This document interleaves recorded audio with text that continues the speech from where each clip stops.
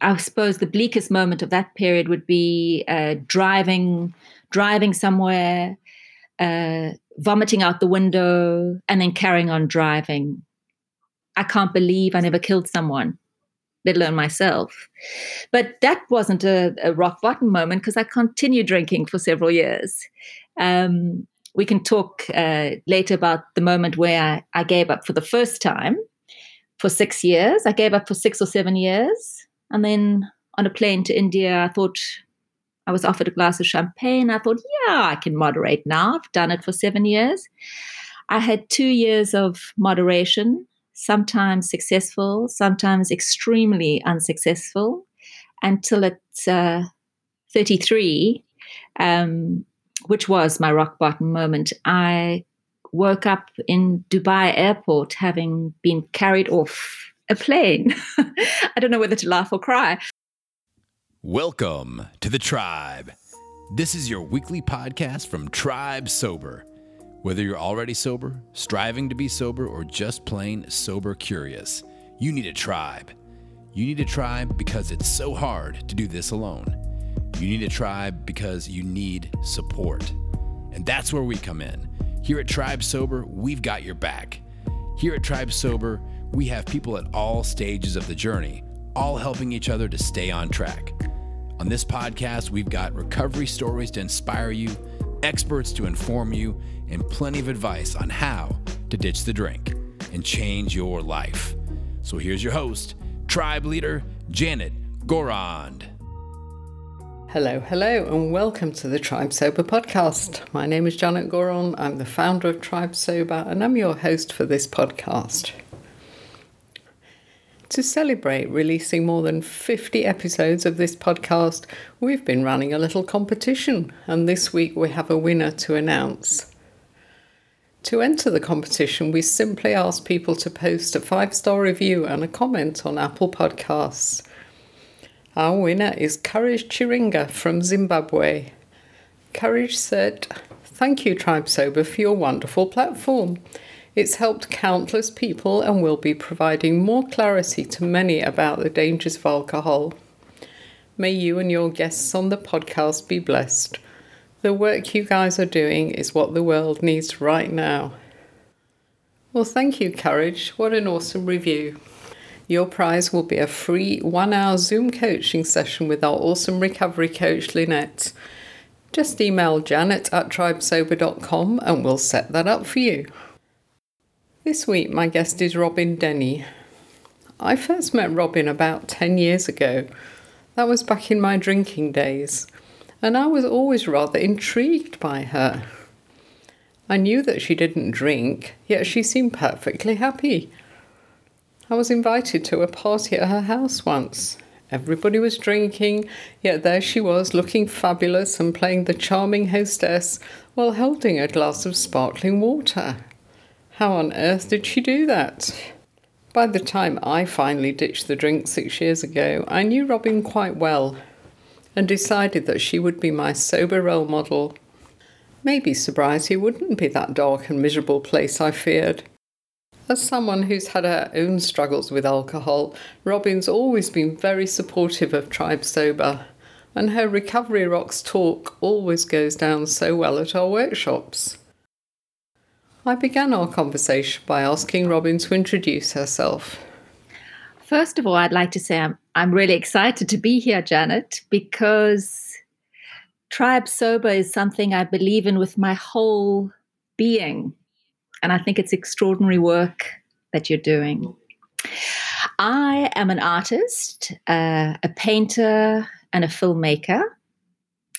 I'm also a mother of 2 daughters who are 9 and 10. I'm a wife, a sister, and most importantly, I'm a person trying to come home to myself, to come home to that part within me that's in with all of us that is actually okay, in some kind of homeostasis. And then from that point, to share whatever small bits of wisdom I have with the rest of the world. That's it. Oh, that's a beautiful introduction, Robin. Thank you.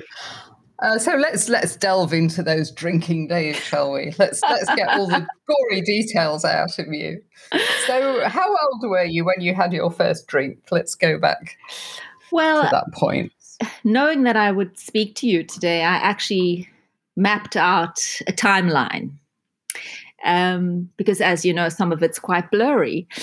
But I think I started drinking quite seriously in my final year of school from 17 to 27. Those were 10 years of drinking.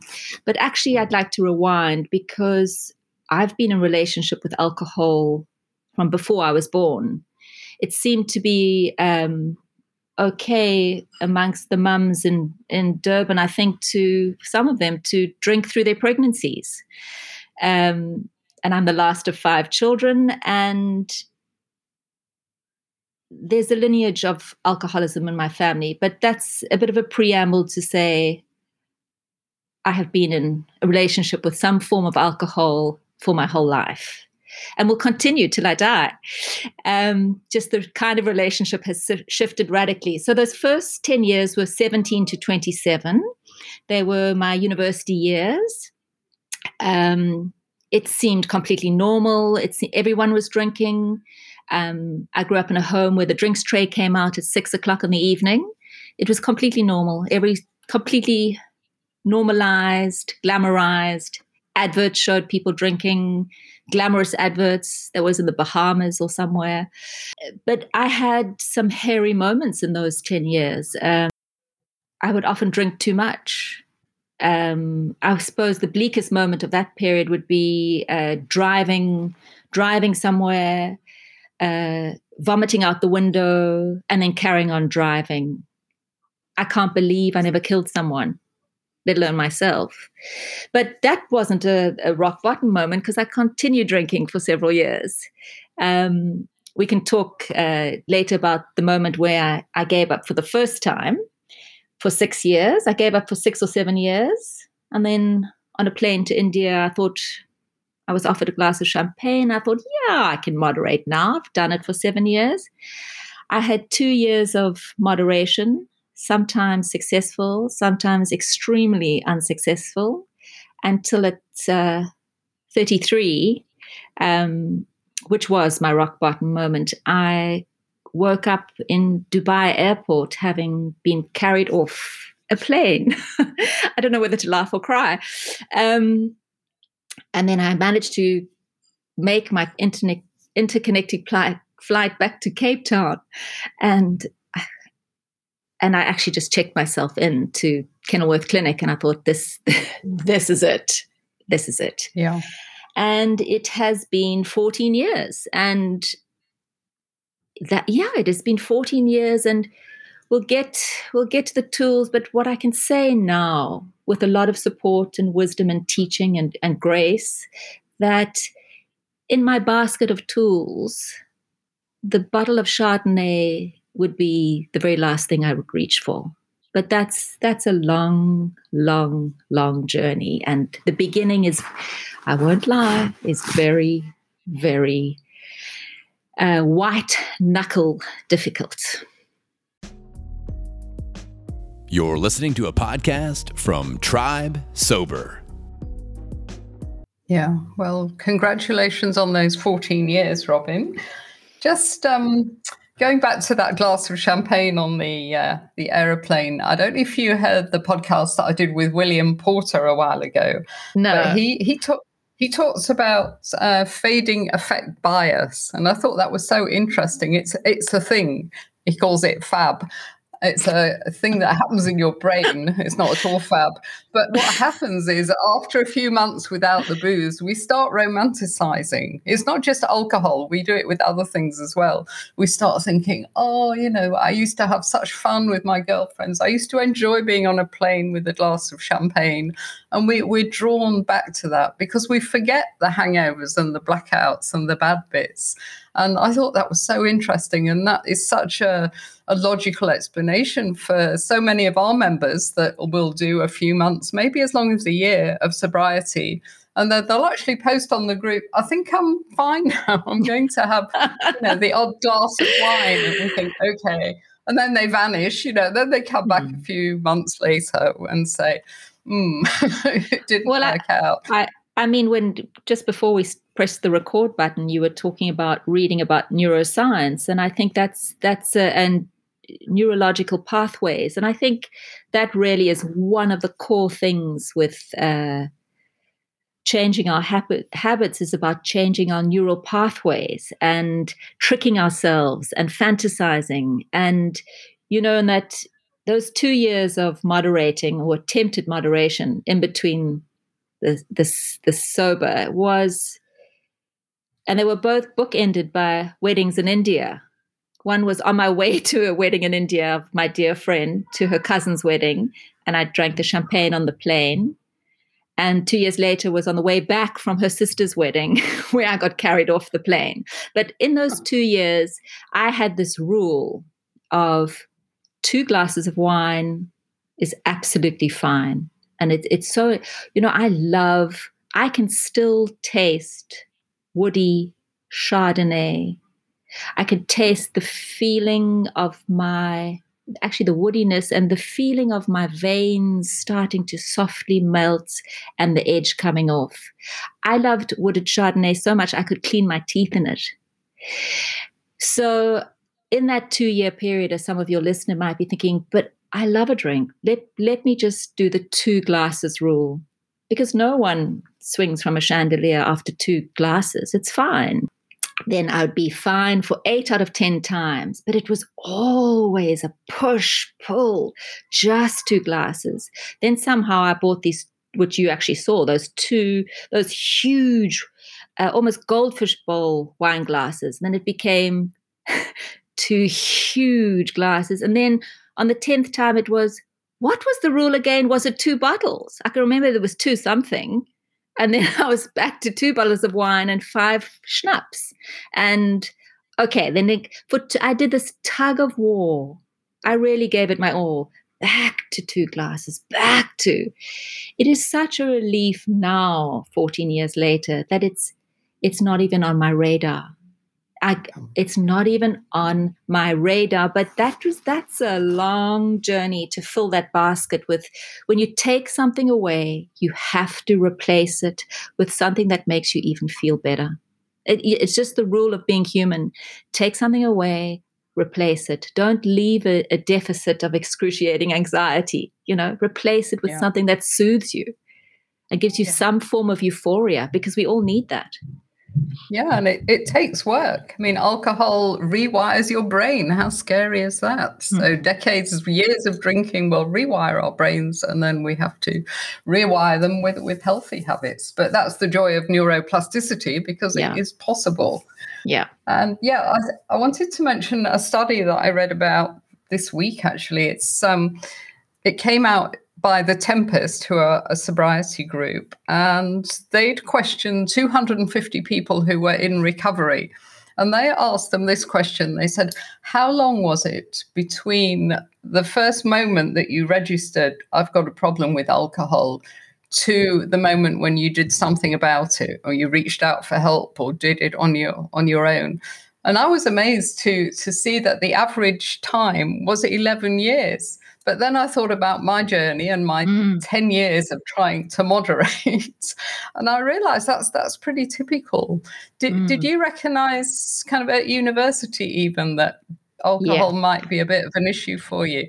I did. I recognized, my greatest teacher is obviously my mother, who died 10, 11 years ago, but she is my barometer of wonderful, terrible. She was the most creative, beautiful, humanitarian, extraordinary woman. And she was also, she self-medicated with alcohol to the point of where it just eventually crippled her life. But so I grew up watching her sometimes drink too much. I watched her struggling relationship with it. So, and alcoholism in our family, and her father was an alcoholic who killed himself. I came into the world knowing of the destruction of alcohol, yet for 10 years as a student, it didn't even cross my mind to give up until, and there were many moments, I was studying my master's in fine art in London, and there were many moments of drinking way too much, sliding down the steps of a nightclub, not being allowed entry.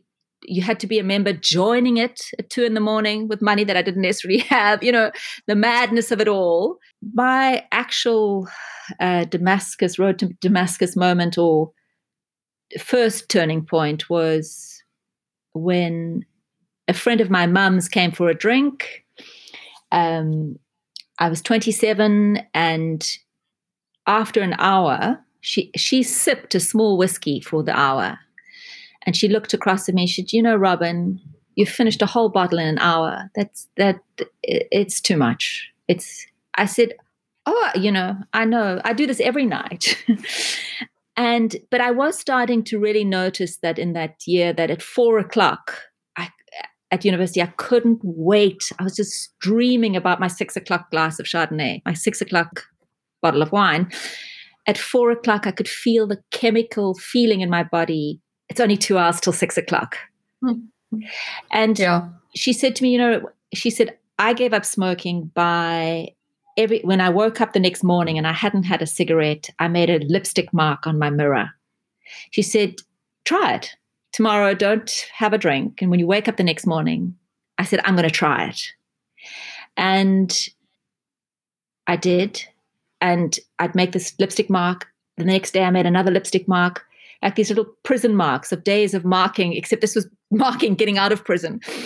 Lipstick marks until my mirror was filled with these red lipstick marks. But I must say, coming home at that 6:00 moment, my first and most effective technique was to have boiling hot baths. That was the only thing that would bring down my nervous system, that would take away that excruciating feeling that I wanted to climb out of my own skin.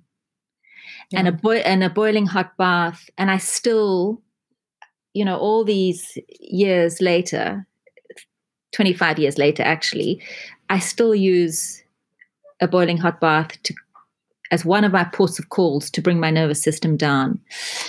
And I did that for 6 years, then the 2 years moderation, and now it's the 14 years. It's what was the original question? Like, how long till I realized I needed to give up? Yes, when did you realize? The first time was when she pointed out that I was just drinking wine like water, and it was just the way she looked at me. And she also knew my mother, and she knew by history. And she was like basically saying with compassionate eyes, you're drinking wine like water. This is not going to end well, Robin. And then the next time was being carried out of the airplane and not remembering, but they kindly put my overnight bag next to me and thinking, how did I get here? Okay. Yeah. But it took years and years and years. Yeah. Yeah, but then somehow we get to a point, don't we, and we think, I can't do this anymore. I'm done. Whatever the alternative is. I mean, I remember feeling that even if sobriety is a dreadful, boring and grey place, which I was expecting it to be, I don't care. I've got to save my life here. I've got to do this. But your point about longing for that first drink, I was exactly the same. 4:00, probably 3:00. And I only learned since I've been doing this that if we drink every evening, even if it's only 2 glasses of wine, our bodies are actually in withdrawal the next day. And it's not, like heroin withdrawal, but it's a mild sense of withdrawal and it feels like anxiety. And that's why we long for that first drink and the few sips, and it calms that withdrawal. We're having a hit of our drug. Alcohol is a drug, as we all know. My question was, how did you do it? So you had the lipstick and then you moderated. And then how did you get back on the sober bus, as we call it? It's much easier from this point to talk about the end point rather than the beginning point. But I think it's been a gradual increase in awareness that why we drink is to calm our nervous system, to diminish our anxiety, diminish our lack of self-worth, and to invite euphoria. So I have been doing practices for 30 years that calm the nervous system, bring me back to myself, the self that's the central part, that's in homeostasis, that's okay, that's full, that's whole. Every tradition in every generation has had some form of that self that's okay, that homeostasis, and they call it all different things. You can be fancy and call it Atman, you can call it Buddha nature, you can call it divine self, you can call it homeostasis. It doesn't matter if you're sacred or profane.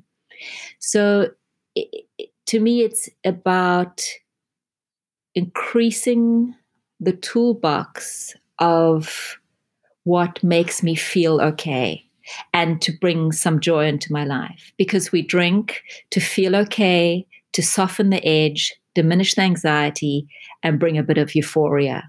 And I feel the world is divided into two kinds of people. People who can sip a glass and a half every night and soften their nervous systems.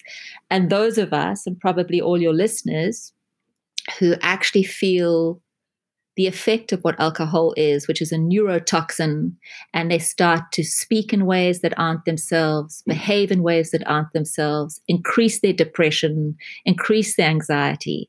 So if you're in that first group where your glass and a half is just soft and you manage, it's wonderful. But if you're in this other group, we have to find this huge basket, and you start small.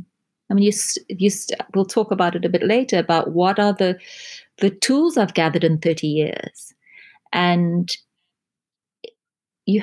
I have replaced it with things that calm me and make me feel okay. And on a good day, they give me some joy. And on one of my difficult days, they just calm me. It's enough. It's enough just to just to feel not excruciating, to feel okay. You're listening to a podcast from Tribe Sober. If you'd like to join our warm and welcoming community, just head on over to tribesober.com and hit the membership tab. That's www.tribesober.com. Yeah, your point about the world being divided into two is so true. How did you cope when you first went sober and you were socializing? Did you get people like those ones in the other side that said, well, can't you just have one glass of wine? Or are you an alcoholic? How did you cope with all that nonsense? Early sobriety is so tough. Going out, I had all these all these techniques. Thankfully, my friends were so elated that I was giving up alcohol, and so thrilled that I was giving up alcohol, that they were supportive. But if I went out to a place where people didn't know me, they would say, or if they noticed, because one of my techniques was to have appetizer in a wine glass, because I didn't feel like talking about why I wasn't drinking. So they thought I was drinking. I would go out to a party and I'd last about 6 minutes. I thought, I've got to get out of here. And I would say things like, I drank to make other people interesting. These people are so boring, which is another word for saying I don't feel like being in my own skin. I would go out for 5 minutes. Sometimes I would hold the table behind my back and I would squeeze the table so hard and I would white knuckle it till that desperate feeling passed. But I'm actually a water drinker, but drinking a glass of bubbly water with a dash of pink in a wine glass can be really helpful. I still like to hold a wine glass. I love the feeling in my hand. Yeah, me too. I still drink bubbly water if I'm out. Bubbly water in a wine glass. I love the feeling. But I would keep it short, and because you have to train yourself to go out to a 3-hour party when you've just given up alcohol would be like torture. Don't do that to yourself. Don't do that to yourself. And then also surround yourself with people who are so excited that you've given up. So excited for you. Yeah. It made me laugh when you said your friends were relieved, because when I told my friends, I was expecting them to say, "Oh, don't be silly, Janet, you don't have a problem." But nobody actually said that. Yeah. So I thought, oops, good job I've done that. Yeah, and Eusebius McKaiser came to one of our workshops, and I'll never forget this piece of advice he gave to our people there about this subject. He said, never forget, it's not your job to make other people feel comfortable about their drinking. You must do what's right for you. And I thought, yeah, we always get so caught up, don't we, in what will that person think? What will that person think? I mean, all we're doing is pouring poison into our brains and bodies. Is that such a dreadful thing to do? Yeah. So, yeah, absolutely. Good point. My next question, Robin, is about the mommy juice culture. Yeah. You were long-term sober by the time you became a mum, but you must observe it and see other people doing it. What are your views, and how strong do you think this culture is? I think it's very strong, and I completely understand it. At 6 p.m, if you've got 5-year-olds and they're screaming and the one's pulling the other's hair and the house is a mess and you're exhausted, and oh my word, the level of discomfort and anxiety and wanting to pull your own hair out is so high. And so many women, I have friends on both sides of the group. Some will just gently sip their glass and a half and they'll be fine. And others will have a bottle and a half. And then by the time they're putting their kids to bed, they are slurring and falling over their feet. And so, it's what I say about everything. It's any increase in anxiety, and we all have it. You just have to look at our beloved country at the moment, and there's so much trauma going on, so much inequity, so much trauma. There's never going to be a shortage of anxiety and trauma in our lives from different things. It could be as simple as being in a long marriage that feels disconnected. It could be financial anxiety. It could be there's no shortage of anxiety in our life, and small children screaming in the house is just one in multiple forms. And I would say what I say to myself all the time: reach into the basket for something that's going to soothe you. Reach in, and I wake at crazy. I wake at 4 naturally. By 4 p.m, I'm exhausted. I don't have much left. And I have become very unambitious in my early evenings. A boiling hot bath. I'm as ambitious as getting my children and my husband to the table just for 15 minutes for supper. Everyone can go and watch their own media. Don't talk to me. And I just have to put them to bed at a reasonable hour. Anything but have that 2 bottles of Chardonnay. Because, Janet, to tell you the truth, I wouldn't have this family if I was drinking the way I was drinking. I wouldn't have children to put to bed. That's an extreme case. We have to dial it back, because some of your listeners are only having 1 bottle a night, and that's what they want to let go of. And I just say, those mummies, I would say, reach for something else. If it's tippled into that thing where you're waking up with a bit of a headache, you're neurotoxically impairing yourself, you're not loving your drinking, you feel that effect, slowly and surely find the things that soothe you and your children, because ultimately that bottle of wine is never really soothing. It's never really a real euphoria giver. It isn't. It's a trick. It's a trick. There's such a big price to pay, and I think one of those prices for moms is you lose the connection between your child, because I've met so many young moms that say, oh, well, when I get home from work, I just want to get the children off to bed so I can open my wine. So the children pick that up, even if it's, if they're very young, I think. I think many of them open the wine while the children are there, because, if you're a drinker, you will start probably at 6-ish over supper, and then it's a slow deterioration. I think a great book for young moms or any moms listening to this is Claire Pooley's Sober Diaries. I'll never forget the beginning of that book because she's a mom of 3 young children. I mean, she used to be an executive in advertising agency, and then she couldn't juggle the work and home thing, so she gave up work, stayed at home with 3 young children, put on loads of weight, got depressed, was drinking just a bottle a night and more at the weekends. And one Sunday morning, she had a crashing hangover. I think it had been her birthday. She'd really gone over the top, and she found herself under the kitchen table because the 3 young children were screaming and running around. And she knew that there was a drop of red wine in the fridge, and this was in the morning. So she poured it into a mug because she didn't want her children to realize she was drinking wine. And she drank it, and then she looked at the mug, and the mug said "World's Best Mum" on it. And that was her crisis. That was her rock bottom. And then she changed. But I love that story. And, you know, someone like her can articulate so well and take the shame out of it. And, you know, it's not easy being a parent. And so many people reach for the booze. It's not easy. But, you know, I grew up with a mother who drank every night and a father who didn't drink at all. I think he felt someone had to stay sober. And it's about, as a child watching a mother, it's about watching deterioration every night. And it doesn't, in the worst case as a child, it doesn't make you feel safe in the world. Yeah, I was really conscious of, well, I had stopped before I even thought I would. You know, my motto was no husbands, no children, no dogs, no pot plants, no goldfish.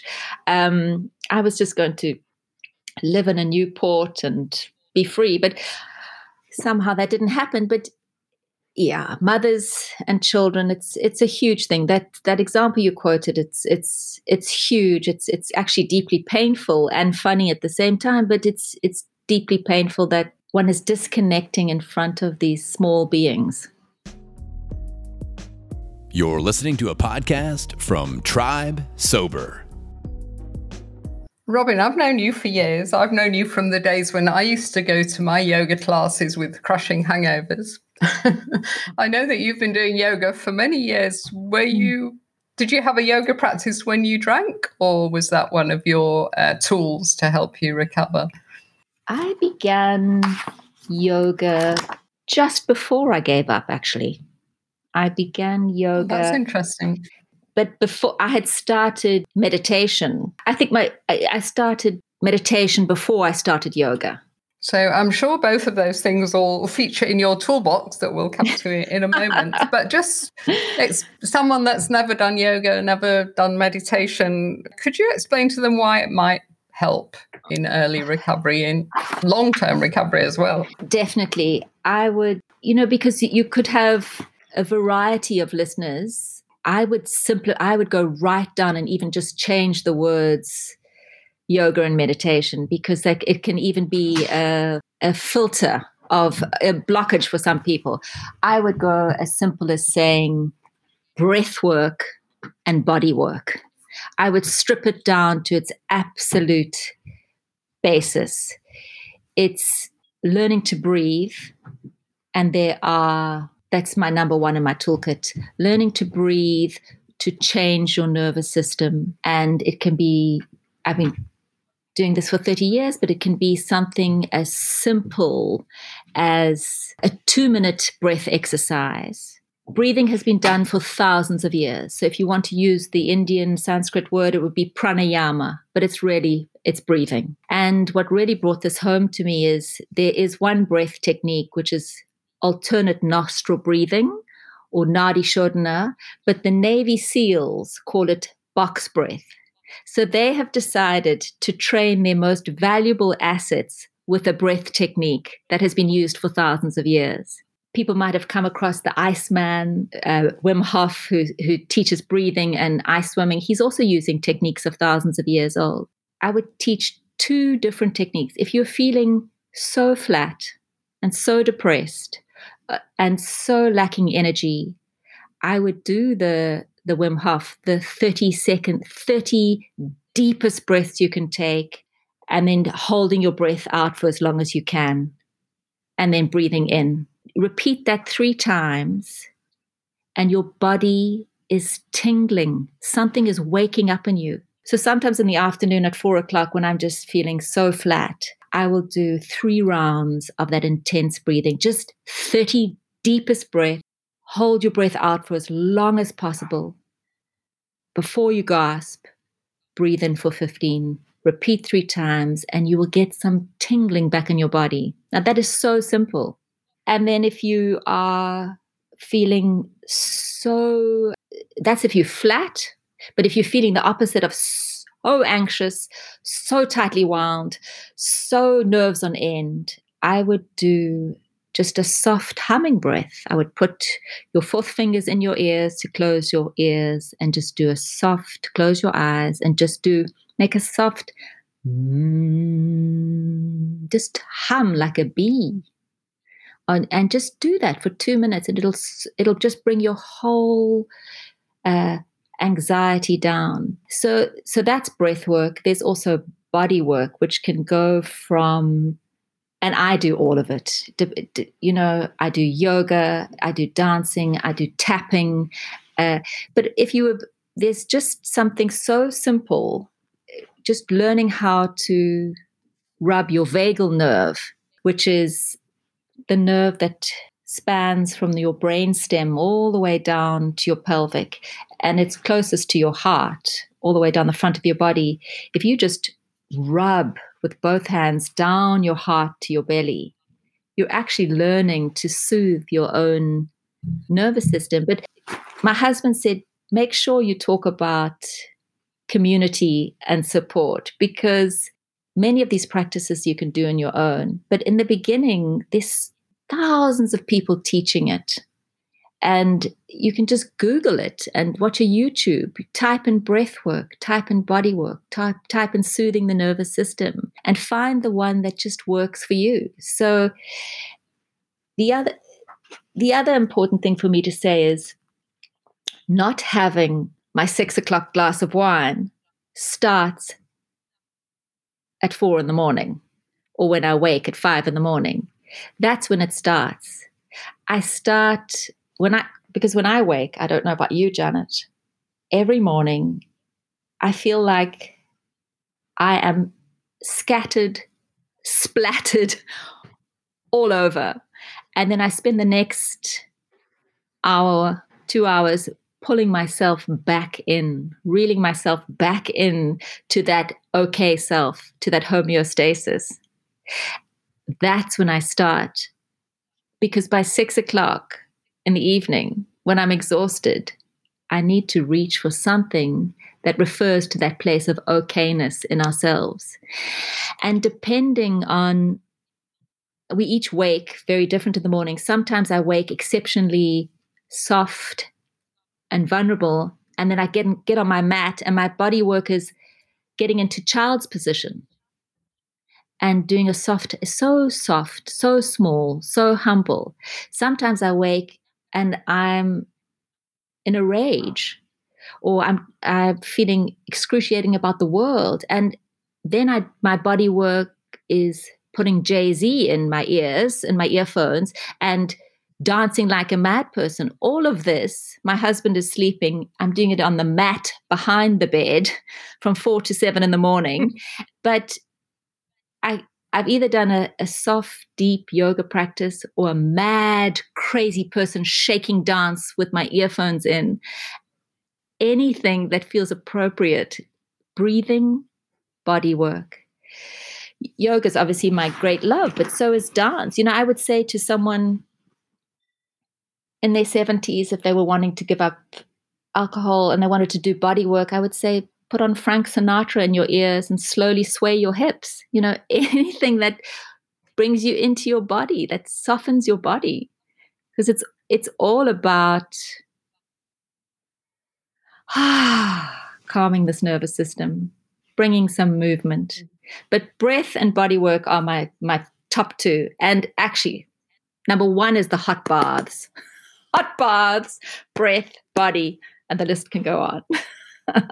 Yeah. That's wonderful how over the years you've got so in touch with how you feel and all these different ways to soothe yourself.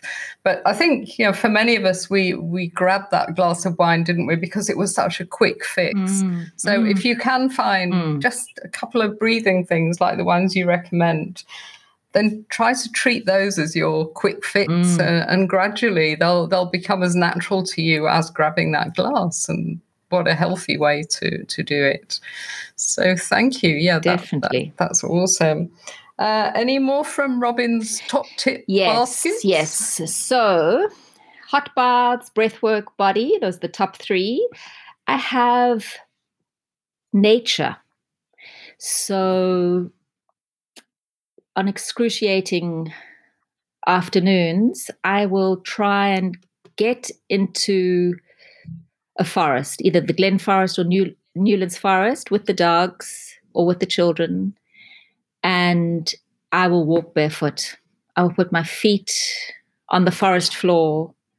Sometimes I'll even lie flat on the forest, put my hands in the soil. I'll look up at the leaves. I'll feel a bit of streaming sun. Today would be streaming rain, but just come down into the sand, into the soil. Or I even walk barefoot on the grass at the prom, look at the sea. Nature is, that's, if you can just get into nature, get a bit of sun on your face, that's quite a quick one. Or just walk on the prom, walk in the forest, walk in a park. So nature is a big one.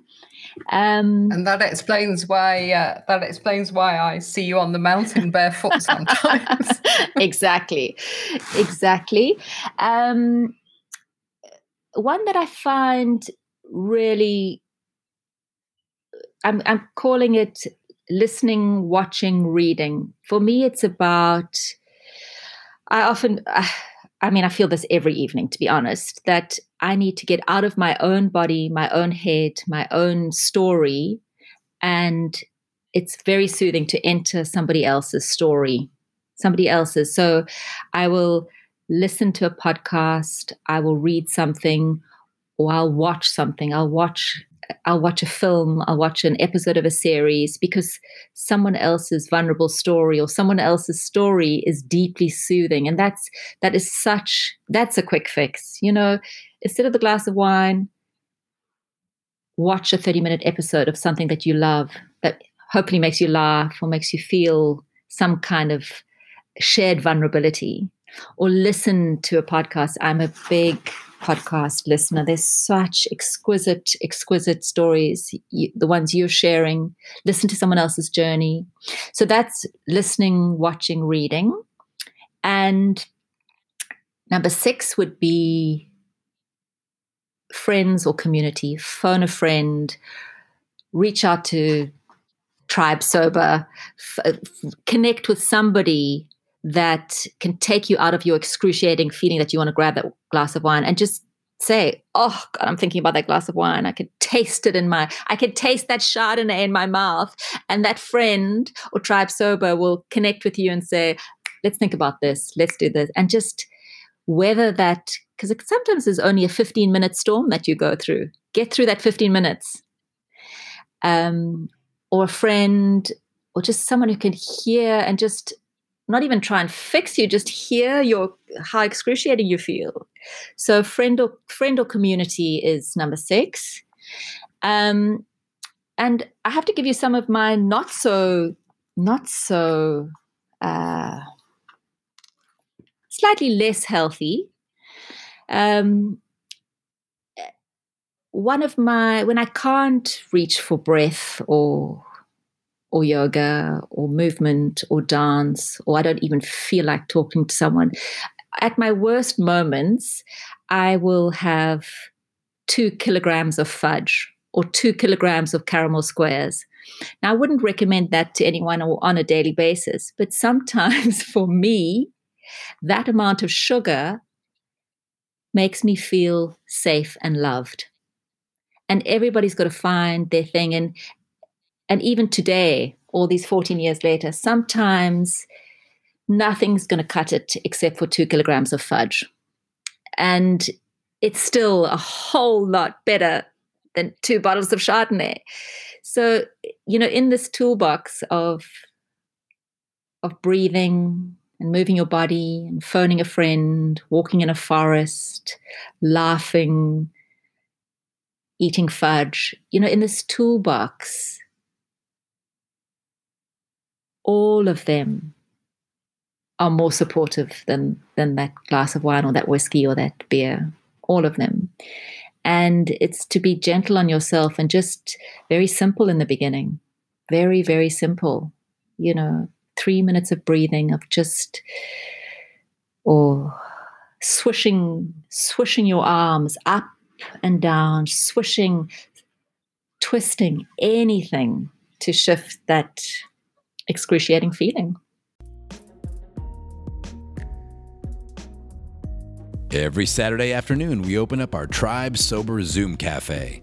It's a safe space where our members can connect, check in, and just shoot the breeze about alcohol-free living. If you'd like to be a guest at the cafe one Saturday, just drop us an email at janet@tribesober.com. That's Janet, Janet, @tribesober.com, and we'll send you an invitation. Yeah. We have to learn about ourselves, don't we? And I think when we stop drinking, it gives us a chance to get back in touch with ourselves. And I just finished interviewing an American lady, actually, who her whole life changed at 9/11. She was, in New York and completely traumatized, and she rushed away from America because she didn't feel safe, and she went to a Buddhist monastery and looking for peace, and she learned to meditate. And the wonderful thing meditation did for her is it made her realize that the only place that we're really safe is within ourselves. And meditation taught her to connect with that beautiful, peaceful place within herself. And I thought that was such a nice kind of story. I think that's so beautiful. And, I will completely reiterate that, but I'll also add that in the beginning, coming home is terrifying. In the beginning, stripping away all the distractions and being left with oneself is terrifying. Our first thoughts are like, what happens if I don't really like what's there? Or, this quietening down and coming home to yourself. It takes a while to become friends with yourself. It takes a while to develop the tools of being kind to yourself. And perhaps the compassion to forgive yourself. I get ladies saying, yes. I can't sleep. I feel so guilty about all the things I did when I was drinking too much. Yeah. So we have to learn to forgive ourselves as well. And the other thing with meditation is like, I'm quite an extreme person, as you might have gathered. When I started my meditation, path, I did a lot of 10-day silent retreats, and that's, 30 years later, sometimes a soft led meditation with multiple teachers. I'm naming one, Tara Brach. Her voice is so soft. She can lead you through a 5-minute meditation. You don't have to sit still on your own in a rigid lotus position. You can lie back and listen to a 5-minute led meditation, or a 5-minute or 20-minute, what's called yoga nidra. You just lie in the corpse pose and let someone talk you through recognizing parts of your body. There is we have a very dear friend who has the Shala, which is one place if you're in Cape Town or online, but there are multiple places where you can reach out to find beginner breathing, beginner yoga, beginner dance, beginner anything. We sometimes people hear the word meditation, and it just, those 10-day silent retreats were hard. They were so tough. It's not the way I would encourage everyone to go. I would say start soft. Start soft. Start with 3 minutes of breathing, 20 minutes of a beautiful podcast.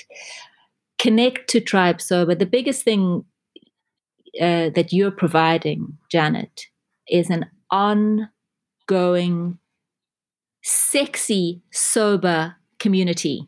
And why I say sexy, because sometimes one thinks about how boring it would be to give up alcohol, or to go to certain meetings with bad coffee can be excruciating. You're providing a platform where it's wise, it's connected, it's forgiving, it's available. It's you even bringing in how sexy we can feel being sober, which I didn't think in the beginning. Oh, well, thank you for the commercial there, Robin. Very kind of you. Can we end off now by you maybe summarising what the benefits of alcohol-free life have been for you? You've already alluded to that a few times, but if you could just summarise it in a couple of sentences, how would you inspire someone that thinks, oh, I can't really do that? For me, it's the words, there is a way out of suffering. There is a way out of anxiety. There is a way out of feeling uncomfortable. And the greatest support for me is being sober. I couldn't do anything, do any of these small practices, have this family, be a painter. For me, being sober is the most supportive, delicious, kind. It's so hard because it's difficult for people at the very beginning. They're going to think, what is she saying? What is she saying that it's delicious and supportive and sexy and inspiring to be sober? But I can say that now for these last 14 years, that it just gets better and better and easier. And it's so, I don't even have to think about it when I go out. It's the last thought on my mind about how much neurotoxicity I need. It's like, how awake, how funny can I find someone? How gentle can I find someone? How funny and gentle can I be? Yeah. And that's it for me. Yeah, that's beautiful, Robin. It reminds me of something I heard a sober celeb saying the other day. I think it was Bradley Cooper. He said, my recovery is the foundation upon the rest of my life has been built. And if that goes, everything will crumble. Exactly. That's a beautiful analogy, isn't it? It's exactly how it is. Well, what can I say? That was fabulous. I loved it. I loved sharing it. At a later stage, if you want to do a part 2 and we break down some breathing technique, some movement techniques, I'd love to do that. Fabulous. Yes, we should. In the meanwhile, just tell people how they can connect with you. You're on Instagram and your art is on your website. Yes, that's Instagram's my favorite, Robin Denny Art. And my website is robindennyart.com. So there you heard me talking to Robin Denny. Let's pick out a few highlights from that conversation. Now, Robin says that she's been in a relationship with alcohol since before she was even born. The Durban moms back in the day used to sometimes drink alcohol when they were pregnant, as the dangers of fetal alcohol syndrome have not really been highlighted back then. So Robin's mother and her grandfather had a problematic relationship with alcohol. And Robin found it heartbreaking to witness her mother, who was a highly accomplished person, grow more and more dependent on alcohol. It was between the ages of 17 and 27 that Robin developed her serious wine habit. Like many of us, she began setting rules, just as 2 glasses only, but she just bought bigger glasses. She could sometimes keep to her rules, but sometimes she couldn't. It was a constant push and pull, and she spoke of it being such a relief that alcohol is no longer even on her radar. Her turning point came when a friend of her mom's came to visit her in London and noticed that Robin was drinking a bottle of wine in less than an hour, which in fact she did every evening. She advised Robin to try a trick that she'd done to give up smoking. She said, just make a lipstick mark for every alcohol-free day. And Robin did just that, and it really helped. These visual reminders are so powerful, and we use annual trackers here at Tribe Sober. If you would like one of our annual trackers, just email Janet@TribeSober and we'll send you one. The value of trackers is that you get a dopamine hit every time you register an alcohol-free day, and that dopamine gives you the encouragement to carry on and mark off the next day. Robin had a rock bottom at the age of 33 when she had to be carried off a plane at Dubai Airport. This was during one of those periods when she decided that, yes, she could moderate. Yet just one glass of champagne had led her to drink so much that she passed out. On her return to South Africa, she checked herself straight into rehab. She now believes that the world is divided into two types of people. Those who can drink a couple of glasses of wine to soften the edges, and the rest of us, people like us, who need to ditch the drink and create a basket of tools other than alcohol to take the edge off. When we ditch the drink, we have to replace it with something else, and that's why we need a personal basket of tools. Robin kindly shared some of her tools with us. When she got home at 6 o'clock, she would have a hot bath. She would find that this calmed her nervous system and she wouldn't have to open the wine. She had a daily yoga and meditation practice. She loved walking in nature, especially barefoot in the forests. She relies a lot on listening, watching and reading. She says, get out of your own story by listening to someone else's story. Listen to podcasts, read a book, watch a movie. And of course, community. Reach out to a friend, or even better, reach out to Tribe Sober. After 14 years of sobriety, the last thing Robin would reach for in a basket of tools would be a bottle of wine. We talked about the mommy juice syndrome. Although Robin was already sober when she became a mom, she absolutely understands why many moms reach for the wine at the end of the day. We talked about how difficult socializing was in the early days and how we need to take it gradually. As Robin said, the last thing we should do is subject ourselves to a 3-hour party in early sobriety. Just don't go. But you don't have to become a recluse because socializing will eventually become so much easier, and being able to hold a non-alcoholic drink definitely helps. Robin finds breathing exercises such an essential tool that she took us through 2 of her exercises. She also mentioned the Shala, which is a wonderful yoga studio here in Cape Town. Tribe Sober members can book discounted online yoga sessions with the Shala. So yet another reason to go to tribesober.com and hit that Join Our Tribe button. To find out more about Robin and check out some of her awesome paintings, just go to her Instagram page, which is Robin Denny Art, and her website is also robindennyart.com. So that's it from me. Thanks so much for listening. Don't forget to subscribe and share the podcast. See you next week. Ditching the drink is like climbing a mountain. It's hard, it takes courage and grit, and an experienced guide. And that's where we come in. Here at Tribe Sober, we've climbed that mountain, and we know the view from the top is amazing. We've used our experience to put together a unique membership program that will support you all the way. We've got challenges, chat rooms, sober buddies, trackers, and milestone awards, and that's just for starters. So head on over to tribesober.com and check out our membership program. It's the essential resource for anyone looking to ditch the drink and change their life.